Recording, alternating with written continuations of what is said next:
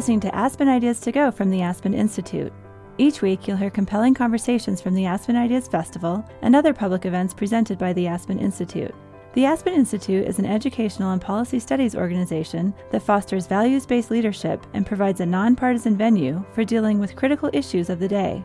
On this episode, we hear from Kwame Anthony Appiah. A philosopher, cultural theorist, and author, Appiah teaches philosophy and law at New York University, and he is the author of several books. His two most recent works are The Honor Code, How Moral Revolutions Happen, and Lines of Descent, W.E.B. Du Bois and the Emergence of Identity. In this lecture, Appiah rejects the idea that cross-cultural conversations often lead to the discovery of irreconcilable differences. The argument holds that conversations across groups about ethical questions break down because each culture has different and incompatible ethical starting points. Appiah maintains such an argument is mistaken, because, he says, many people have found cross-cultural encounters to be among the most rewarding experiences in their lives, and without them, we have little chance of solving the global problems that we face. Here's Kwame Anthony Appiah. Thank you all for coming. I just have to make sure that I understand how this machine works, since it has all my words. When I was a teenager, my English grandmother moved from her house into a smaller cottage nearby, and like many older people, she was downsizing. And she sold her house to a British Member of Parliament, a very right-wing politician, who favored policies pretty much every one of which I vehemently opposed. But in the course of many conversations, since he was now our neighbor, he became not just a neighbor, but a friend, and I often dropped in on him and his wife across the road. And when it came time for me to choose a college, he drove me halfway across England to Cambridge to introduce me to Clare College, where he'd been a student in the 1930s, and that was where I eventually did my first my undergraduate and then my doctoral degrees in philosophy, 4 decades after he had left. On the long drive back from Cambridge, we had a vigorous discussion about capital punishment because there was going to be a vote in the British Parliament to reintroduce it. And I did my best to persuade him that this was a bad idea. And I can still recall the moment as we got back to my grandmother's village when he said to me, "Well, you won all the arguments, Anthony, but I'm still going to vote for the reintroduction of capital punishment." Now, here's the thing. I was a young lefty, he was an old Tory, but we liked each other. He took me trout fishing. He tried to teach me to box. And we talked a good deal. And the fact that we disagreed about all these political things never seemed like a reason to stop talking. My family are mostly socialists. He was the first conservative I knew well. It was a great lesson to me. You don't have to agree to be agreeable.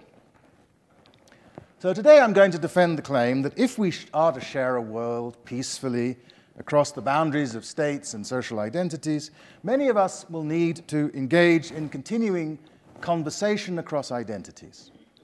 Political identities, to be sure, like the one that divided me from Sir Knox Cunningham, but also religious and racial and national and identities and the like. Now, this may seem obvious, but if you think for a moment about what conversation with family and friends is like, you'll see that it is, in fact, far from obvious. Of course, we have to communicate across boundaries, but what I mean by conversation is a very particular kind of conversation, of communication, and it's not obvious that we need to engage in that. After all, ordinary conversation is not, like much political communication, instrumental. We do it for its own sake. Whereas our interactions with people of other cultures and identities often have these practical goals. We're trying to get to a trade agreement, we're trying to get a ceasefire, we're trying to make a deal. Now, I didn't talk to Sir Knox in order to persuade him of this or that. I tried to persuade him of this or that because we were already in conversation. Second, our ordinary conversations, again, think of friends and family, aren't aimed at converting the people we're talking to, even though they can be passionately argumentative. The right model for talk aimed at conversion is the sermon. And preaching at people of other identities, far from being helpful to peaceful coexistence, is quite likely to be an obstacle. Despite what people say, preaching actually works best for the choir. Third, conversation is not about a search for ordinary conversation. Our conversations with our friends and neighbors are not about a search for agreement. And so the metaphor of conversation across identities is not meant to suggest the pursuit of consensus. When you have a nice conversation with somebody about soccer or football, American football, you're not expecting to reach consensus with somebody who's a fan of another team. It's fun anyway. And finally, when I said that conversation wasn't instrumental, I meant that it has no aim at all beyond itself, not even the aim of developing a relationship. Of course, good conversation may achieve good relationship. Sir Knox became like an uncle to me, but our conversation brought us together precisely because sustaining the relationship wasn't why we did it. Conversation is a way of being together with others that has no further ostensible aims than the rewards of being and talking together. We enjoy it because normal human beings are deeply sociable. Conversation, at its best, is precisely pointless in the sense that it has no aim beyond itself. While you're in it, it's best if the point of the conversation is engagement in the conversation itself. Now, people who are in regular conversation with each other may or may not know much about each other's lives. The people with whom you discuss the Super Bowl in a bar may not know that you're having a hard time with your family or your career. So conversation doesn't require intimacy. But if you and someone else are in regular conversation, then, as I say, you're used to being together. So the real virtue of conversation across cultures is that it allows people to get used to spending time together in a way that's rewarding despite misunderstandings and disagreements, not because it avoids them. Conversation partners, as I say, are used to one another in all their mutual strangeness. They can disagree without being disagreeable. Now, I want to discuss some of the ways in which cross-cultural conversation about moral matters, both across and within societies, will produce disagreements. And at the same time, I want to argue that these disagreements do not always, or even usually, amount to reasons for giving up the enterprise of engagement across boundaries.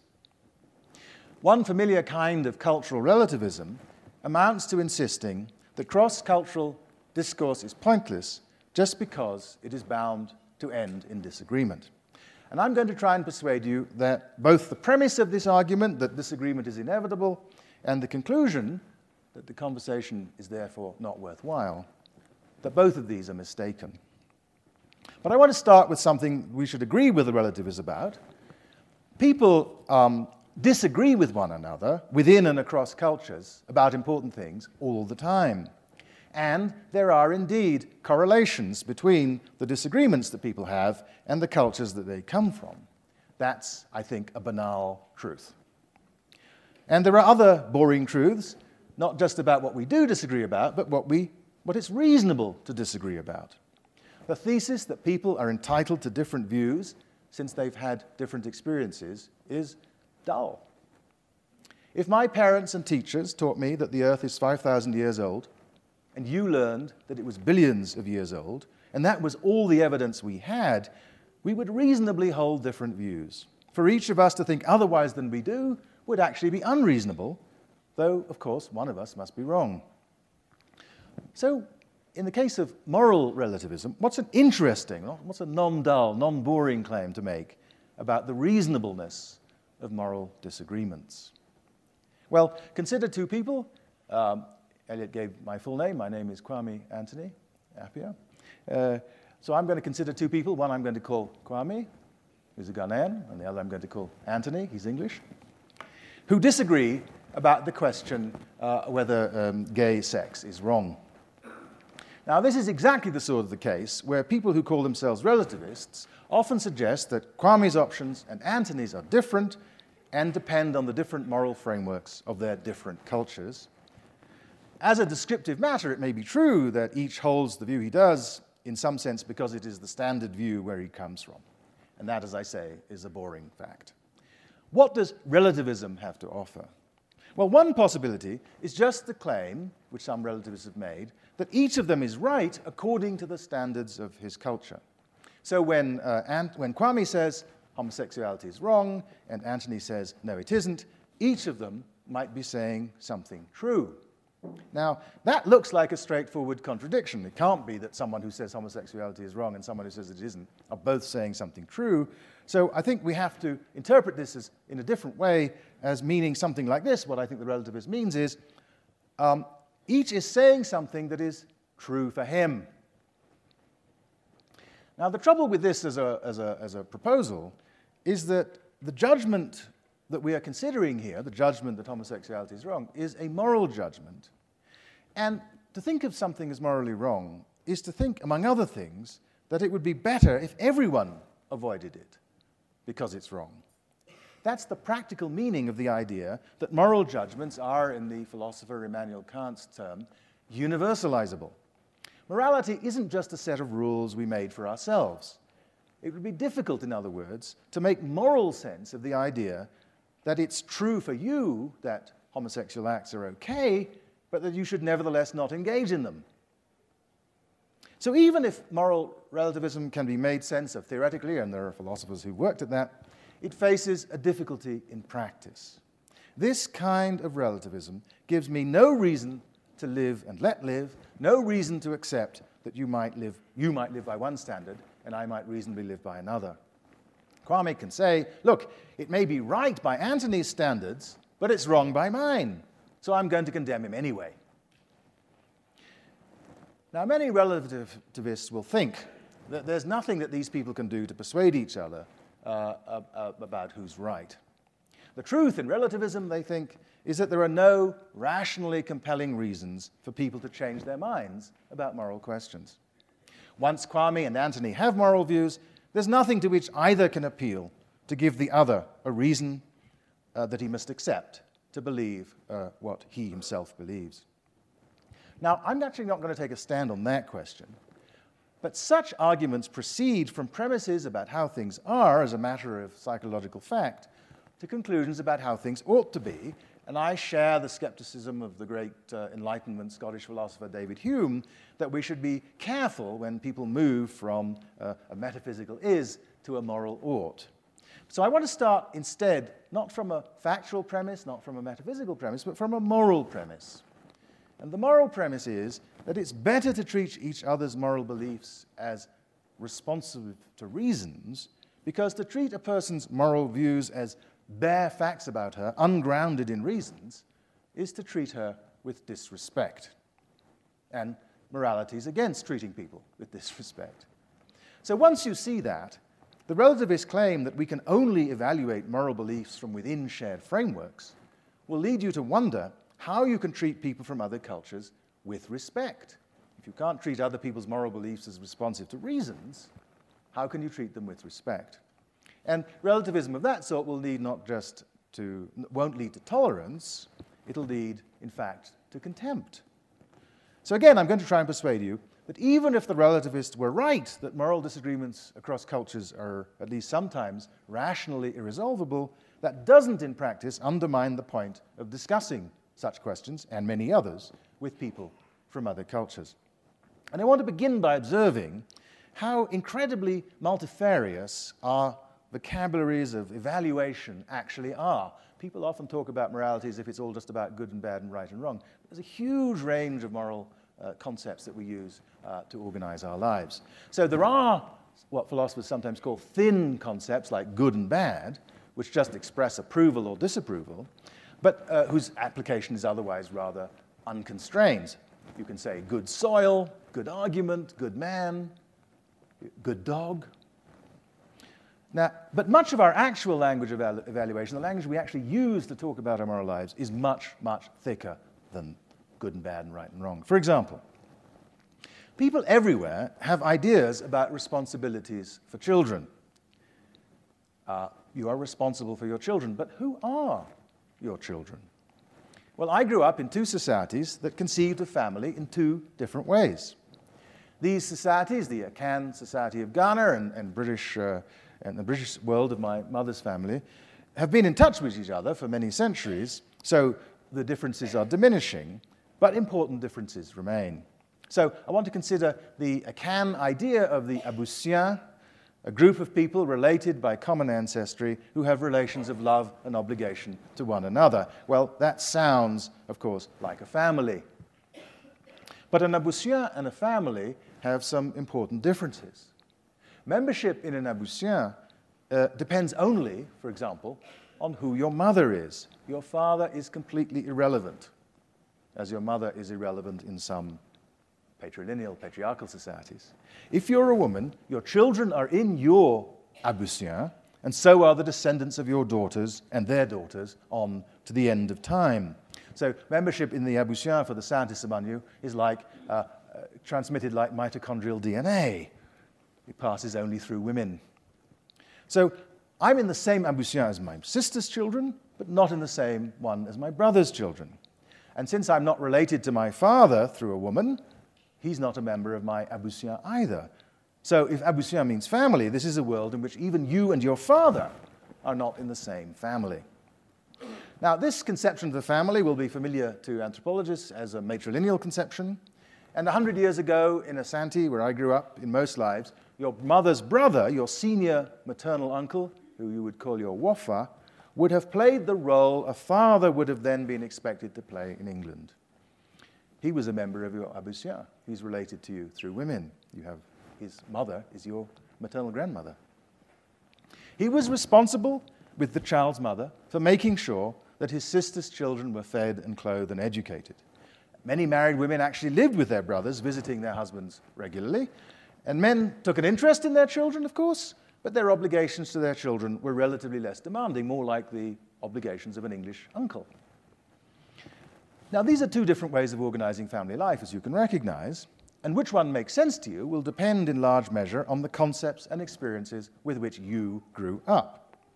As long as a society has a way of organizing responsibilities for children that works, sorry that the child is now leaving, it would be odd to say that one way was the right way of doing it and all the other ways were wrong. Most Americans feel rightly that a father delinquent in child support payments is doing something that isn't just illegal in many places, but morally wrong. And many Akans would feel the same thing about a delinquent Wafa, a delinquent maternal uncle. Once you understand the two systems, you'll be likely to agree with both judgments. And it won't be because you've given up any of your basic moral commitments. Good child rearing reflects these basic, thin, universal values, but their expression is highly particular, thickly enmeshed with local customs and expectations and the facts of social arrangements. Disagreements like these about who has the primary responsibility for the welfare of children are consistent with thinking that each society can recognize the reasons the other has for doing what it does, even though they're doing different things. But other local values scarcely respond to anything that most of you will recognize. My father, for example, wouldn't eat meat, at least the meat of certain animals killed in the forest. He told us once he ate venison by accident in England, and his skin broke out in a rash. But if you'd asked him why he wouldn't eat bushmeat, he wouldn't have mentioned allergies. He would have told you, he probably wouldn't have told you because he wouldn't have thought it was any of your business, but if he had been inclined to tell you anything, he would have said that it was Achiwadie for him because he was of the clan of the bush cow. So etymologically, Achiwadie means something that you turn your back on. And if you had to guess for a translation for this, you would presumably suggest the word taboo, a word that actually came into English from a Polynesian language, where it was used to refer to things that people of certain groups strenuously avoided in the way that my father and his clansmen avoid bushmeat. And in Ghanaian English, when we translate Achiwadie, we say taboo, and we have a verb, I taboo that. Now, of course, people who aren't Akan can come to understand what the word Achiwadie means. I imagine you mostly understand it pretty well from the little I've said already. And if you read some Akan anthropology, you would understand it better. Even then, though, this idea isn't going to play any role in your day-to-day thinking. You understand it, but you're not going to take it up.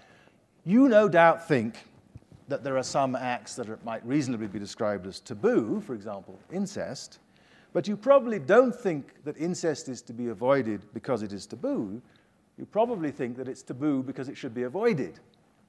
So that the concept of taboo isn't doing any work in explaining why you're against incest. It's just a way of recording the fact that you're against it. Whereas for my father, the fact that something was a chiwadea was a reason not to do it. It wasn't that he had a reason not to eat this meat and he said, so I taboo it. He tabooed it because its being taboo was a reason for him. Now, I don't want to say that taboos are moral. They're certainly values, and because they guide our acts and our thoughts and our feelings. But they're unlike what you would probably think of as moral values in at least three ways. First, they don't apply to everybody. Only members of the Bushclough clan have the obligation to avoid bushmeat. Second, what happens when you break a taboo is that you're polluted, even if you do it accidentally. Whereas when you commit a moral offense, the fact that you didn't mean to do it is a substantial defense. Intention matters in morality. But with taboos, it doesn't matter at all. If you've done the taboo thing, you're polluted whether you meant to do it or not. So Oedipus, who broke the incest taboo, was no better off for having broken it because he didn't know that she was his mother. Though from a moral point of view, it's more excusable. A final difference between taboos and moral demands is that breaches of them mostly pollute you. They're not fundamentally about how you should treat other people. They dictate how you should live if you want to keep yourself free of ritual pollution. Now, taboos are thickly enmeshed in all sorts of customs and factual beliefs, and one response to alien values like these is just to dismiss them as primitive and irrational. But if that's what they are, then the primitive and the irrational are pervasive outside my homeland too. Indeed, this kind of taboo-like response is quite universal, which is one reason why you have no difficulty in understanding it. Many Americans eat pigs, or at least bits of pigs, but won't eat cats, or bits of cats. It's hard to make the case that cats are dirtier or more intelligent than pigs, so there doesn't seem to be any good reason for this. Most American meat eaters who refuse to eat cats would have only the defense that the very thought of it fills them with disgust. Now, many people in the United States, secular and religious, think that the attitudes of some of their contemporaries towards some sexual acts, masturbation and homosexuality and consensual adult incest, for example, are versions of the taboos found in other cultures. In the so-called Holiness Code at the end of the book of Leviticus, in the Torah, the Old Testament, eating animals that have died of natural causes is taboo, and so it requires you to wash yourself and your clothes. And in the same chapters, you'll find prescriptions on the consuming of blood, bodily self-mutilation, except, of course, male circumcision, and seeing your relatives naked. For many modern Christians, these regulations are the parts of Jewish law from which Christ freed them. But the famous proscription against lying with a man as with a woman is found alongside these passages, along with commands to avoid incest and bestiality and child sacrifice, which most Christians still agree with. Akan people largely accept now that others don't feel the power of our taboos. We know that they may have their own. But most importantly, these local values, these very special and particular values, don't stop us from recognizing, as we do, that kindness and generosity and compassion are good, or that cruelty, stinginess, and inconsiderateness are bad, and that these are virtues and vices recognized in most societies. Now, several years ago, an international parliament of religious leaders issued a universal declaration of a global ethic. And their exhortations had for me the qualities of those horoscopes that seem wonderfully precise while being vague enough to admit all comers. We must not commit any kind of sexual immorality, they said. That's the universal ethic. The trouble is, we don't agree about what counts as sexual immorality, so that agreement ends up being not much use to us. We must put behind us, they said, all forms of domination and abuse. But societies that, by my lights and probably yours, subject women to domination and abuse are unlikely to recognize themselves under that description. They're going to agree that you shouldn't subject people to domination and abuse. They'll just deny that that's what they're doing. So it goes with many of our central values. Is spanking children to teach them how to behave, is it cruel? Well, we could each no doubt argue our way to one position or the other on the issue, but if we ended up disagreeing, it wouldn't be because one of us didn't understand the values at stake. It would be because applying these value terms to new cases requires judgment and discretion. Often, part of our understanding of these terms is that their application is meant to be debated. They are, to use a piece of philosopher's jargon, essentially contestable. And for many concepts, as W.B. Gallie wrote in introducing the concept of the essentially contestable, proper use inevitably involves endless disputes about their proper use on the part of users. Evaluative language aims to shape not only our acts, but also our thoughts and our feelings. And when we describe acts with words like courageous, cowardly, cruel, kind, we're shaping what people think and feel about what was done, and shaping our understanding of moral language as these new examples come along. Because the language is essentially contestable, even people who share a moral vocabulary have plenty of things to disagree about. So, we can disagree about values because the language of value is thickly enmeshed in particular ways of life, as with the Akan and British ideas of family. We can disagree because there are values like taboos that are local, and we can disagree because the language of value is essentially contestable. And there's yet a fourth source of disagreement about values. Even if we share a value language, and even if we agree how to apply it in some particular cases, we can disagree about the relative weight to give to different values. Confucius, in the Analects, says that a son should respect his parents. A Confucian gentleman, a junzi, should be generous to those who have done well by him, should avoid vindictiveness towards those who have done him injury. He should avoid avarice and not let self-interest get in the way of doing what is right. He should be courageous, wise, and keep his word. Summarized in this, no doubt, simplistic way, Confucius can sound banal. But because we share these values with him, it doesn't mean that we'll always agree with him about what we ought to think and feel. He placed a lot more weight on obedience to authority, for example, than probably most of you would. As a result, sometimes Confucius might respond to the demands of the many values we both recognize and share in ways different from the way that I would or you would. Such conflicts among shared values can take place within a single society, indeed, of course, within a single human heart. Hegel famously said that tragedy involves the clash not between good and evil, but between two goods. Agamemnon, the commander of the Greek army, had to choose between the interests of the Trojan expedition and his devotion to his wife and daughter. Such dilemmas are a mainstay of imaginative fiction, think Sophie's Choice, but clashes among our values, if usually less exalted, are an everyday occurrence. Consider criminal punishment. No reasonable person thinks that punishing innocent people is good. But we all know that human institutions are imperfect, that our knowledge is always fallible, and that juries are not free from prejudice. So we know that sometimes innocent people will be punished by the criminal justice system, not intentionally, but as a result of error. That would seem like an argument for abandoning criminal punishment. After all, I said you shouldn't punish innocent people. But we also think that punishing the guilty is desirable, especially because we hope it will deter future crime. And we may be unable to agree on how to strike the balance between avoiding the injustice of punishing the innocent and other values, even though we agree on what the other values are that are at stake: security of people and property, justice, retribution. The legal scholar Charles Black argued that mistakes and caprice are inevitable in capital trials, and that killing an innocent person is too important a mistake to risk. Many proponents of capital punishment believe punishing those who deserve to die is important enough that we must regretfully accept that we will sometimes kill an innocent person. Not to do the right thing in the cases where we punish the guilty would be a greater wrong. So we can find people on either side of the capital punishment debate who share the same values, but weigh them differently.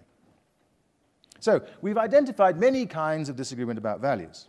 You can fail to share a language of evaluation, you can give the same vocabulary different interpretations, and you can give the same values different weights. These problems seem much more likely to arise if the discussion involves people from different societies. Mostly, we share evaluative language with our neighbors, you might think. While evaluation is essentially contestable, the range of disagreement will usually be wider, won't it, when people from a different place are trying to come to a shared evaluation. You and I, for example, may not always agree about what is polite, but politeness is what we're disagreeing about. Other societies may have words that behave roughly like our word polite, and they'll have something like the idea of good manners, for example. But in the Arab world, that will involve burping after meals loudly in order to indicate your satisfaction. But an extra level of difference will arise because this thick vocabulary of evaluation is embodied in different ways of life.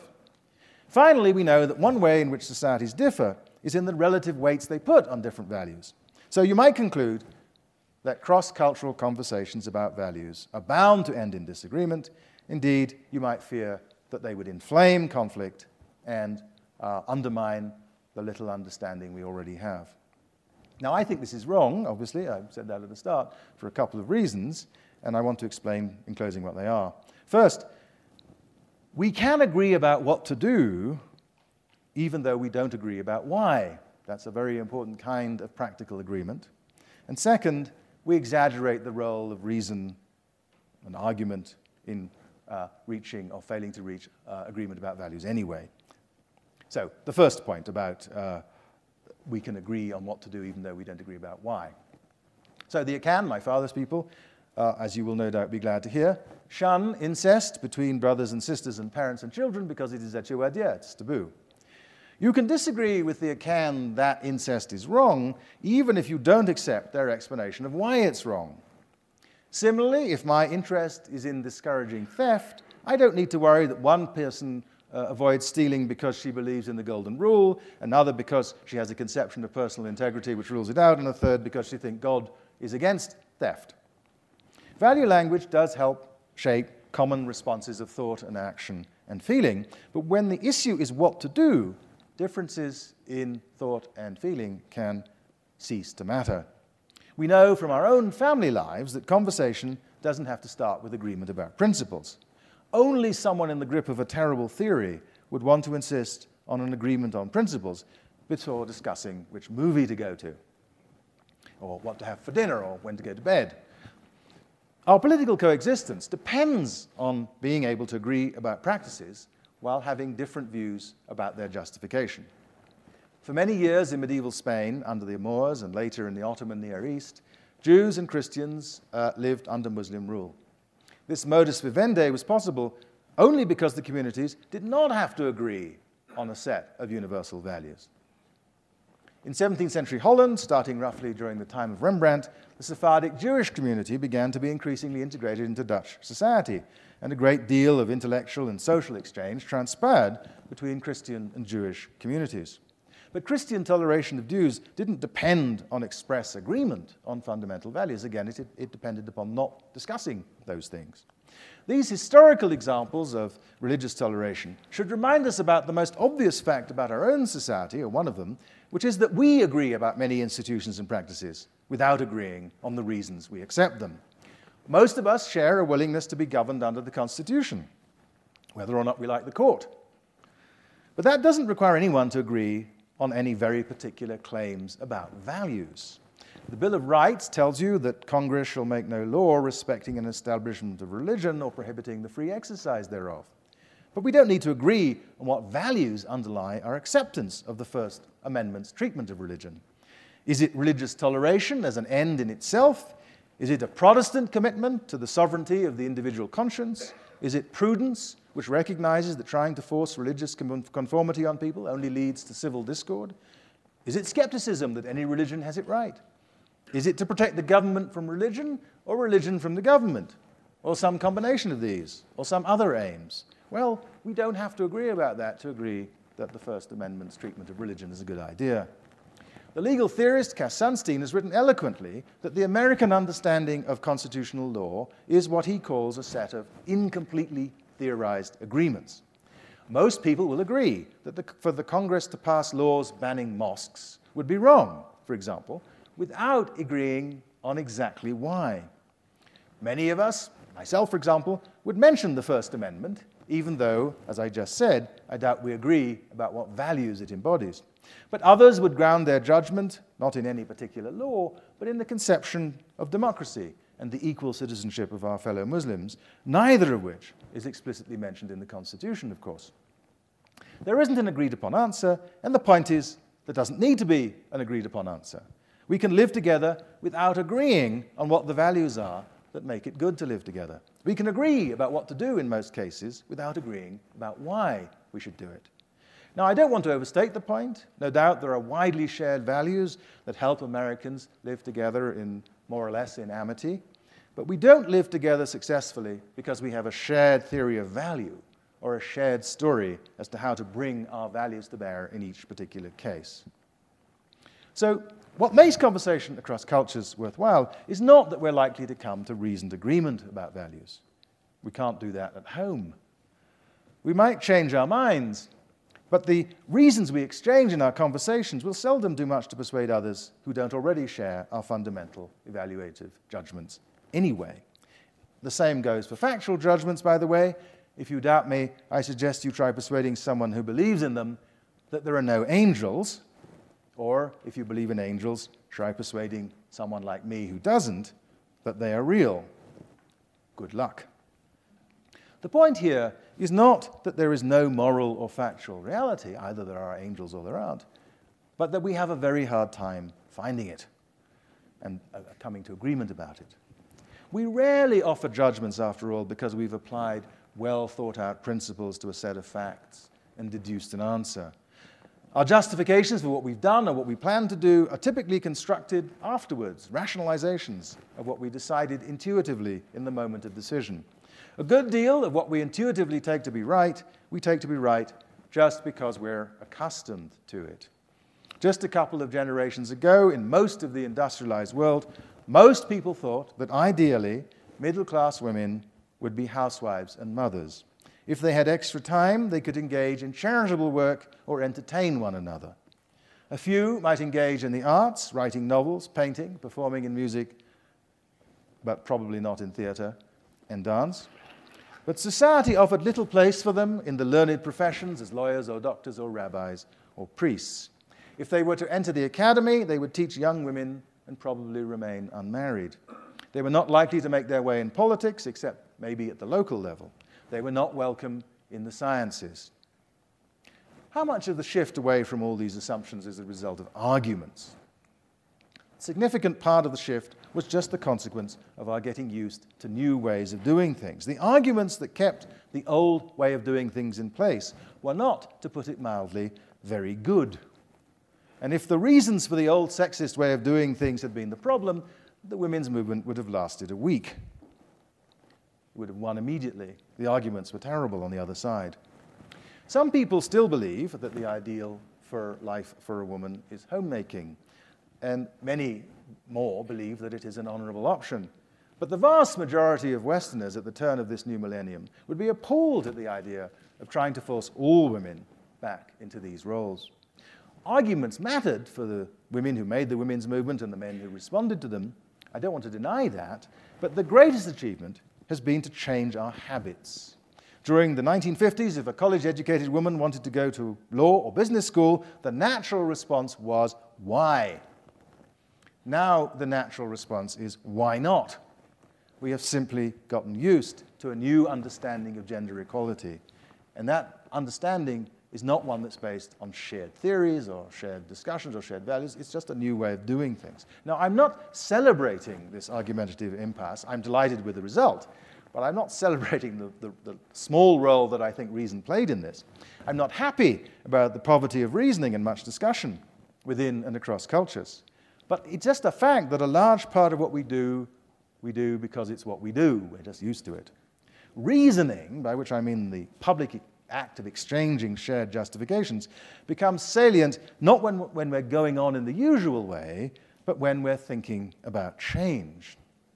And regarding change, what moves people is not usually an argument from a principle, not a long discussion of values, but just a gradually acquired new way of seeing things, as happened with gender.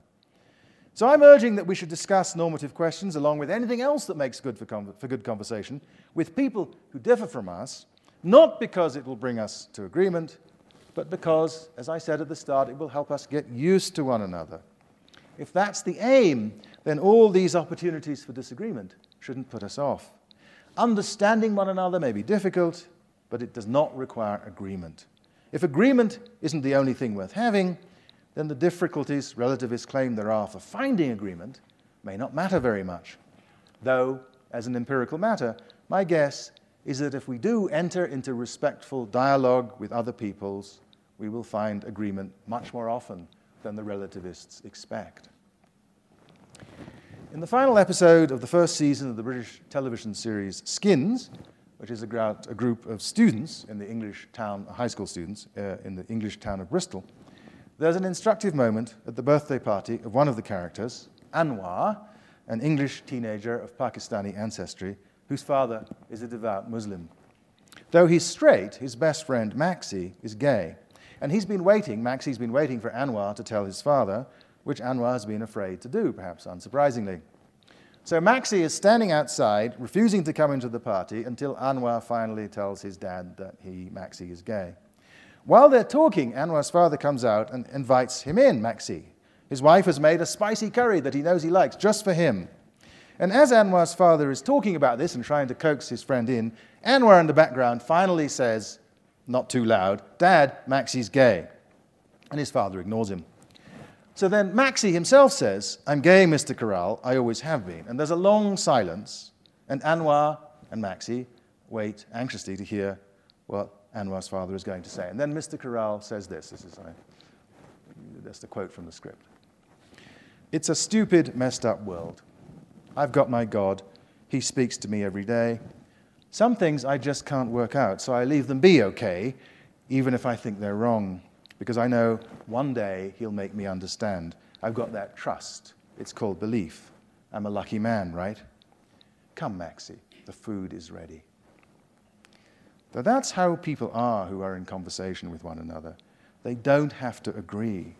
They have only to accept each other as partners in conversation and in life. And they can do that without a theory or a principle, because being together has generated commitments that transcend even serious disagreement. And this kind of cosmopolitan cohabitation is something we actually all know how to do. But we're only going to bother to take this step if we're already in conversation with one another. And as I say, that means sharing our thoughts about the things we agree about and the things we disagree about. Big things and small things. Football, television shows, movies, gossip about other people in the office. If you've heard what I've been saying, you'll know that this is not the advice of a relativist. I'm not saying that you must accept any judgment at all, provided it is sincere and grounded in culture.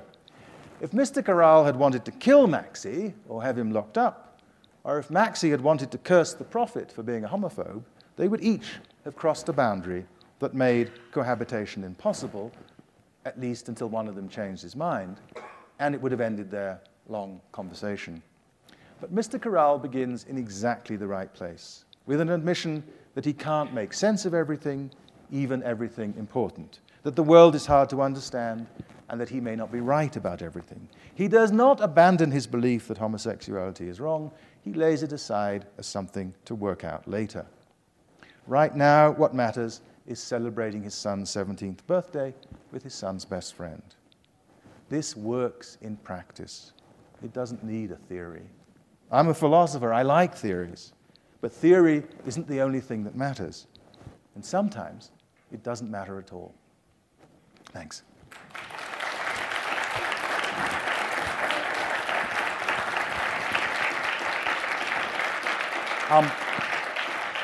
We have, I think, 5 minutes for questions, and there are microphones up there. And if you do want to ask a question, it would be great if you waited for the microphone, because this is being recorded, and I'll be recorded responding to a silence if you don't hand on the microphone.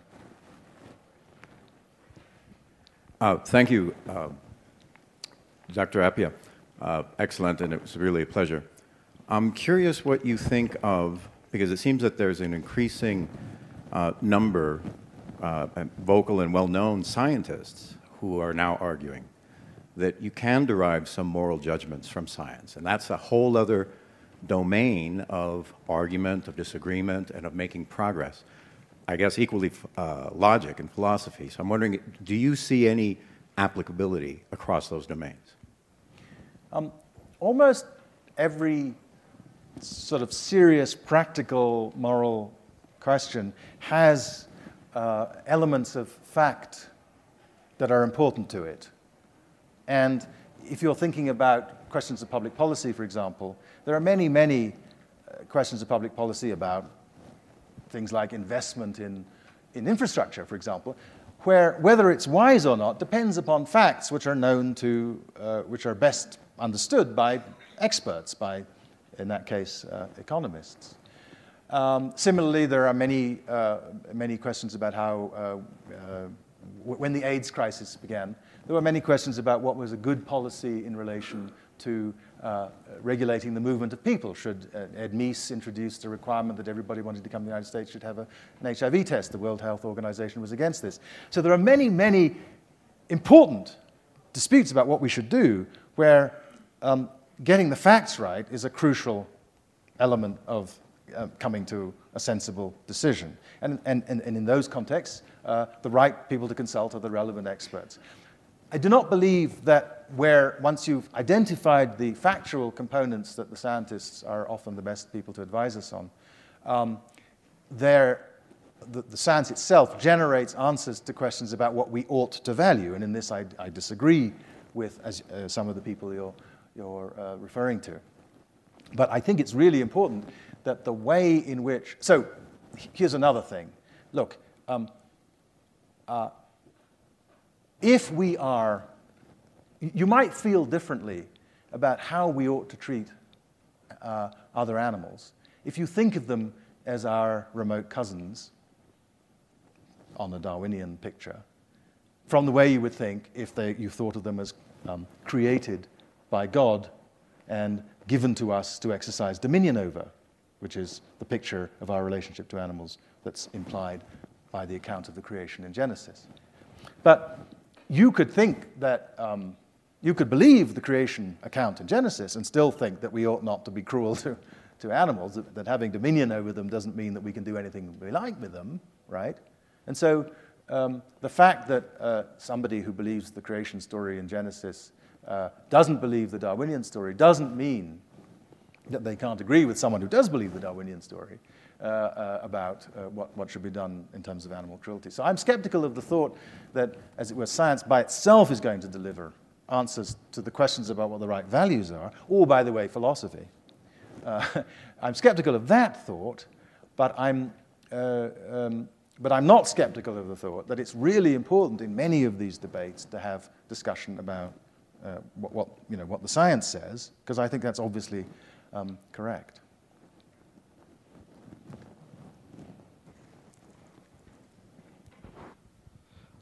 Where does the concept of culture war come from? Because I feel like that's evoked frequently here in the United States, and I would think that it's sort of diametrically opposed to this idea of conversation across culture. I'm not a sufficiently distinguished German intellectual historian, so I don't know the historical answer to your question, where it comes from, but it's a translation of the German expression Kulturkampf, culture struggle, culture fight, culture battle. And that goes back a long way, though I don't remember, I'm afraid, at the moment, though I did once know briefly, what the context was in which that expression was generated. I mean, I think that, because I think that the ways in which reason figures in our moral responses is sort of complicated, I'm not inclined to think that because you come from a culture which has certain beliefs, you're bound to disagree with people who come from a culture which has other beliefs. I think all the time, and this is the experience, I think, of anthropologists, all the time you'll go to a place where people seem very different, and then on some particular topic you'll find, my God, he turns out that he loves fishing too, right? Or we understand, we I and the anthropologist and this woman here, we understand together why it's important to look after children. We love our children, right? There are many, many universal responses, as it were, and the fact that people have cultural differences, I don't think guarantees that they'll disagree with us, any more than the fact that we share a culture guarantees that we'll agree. After all, the most important moral debates that probably you're engaged in your life are with fellow Americans about things like abortion and gay marriage. You're not arguing with the Ayatollahs about those things, right? You're arguing with guys and gals down the street. Thank you all very much. Our time is up. Thank you for listening. That was Kwame Anthony Appiah, recorded live at the Aspen Ideas Festival on July 1st, 2014. The Aspen Ideas Festival is the nation's premier gathering place for leaders from around the globe and from across disciplines to engage in deep, inquisitive discussion and tackle the ideas and issues that shape our lives and challenge our times. You can discover more at our website, aspenideas.org. Make sure to subscribe to this podcast, Aspen Ideas to Go, on iTunes or other popular podcasting services. And while you're there, please take a few moments to rate and review this podcast and share it with your friends and colleagues. You can also follow the festival on Twitter at Aspen Ideas and Facebook. I'm Tricia Johnson, Editorial Director of Public Programs at the Aspen Institute. Thank you for listening.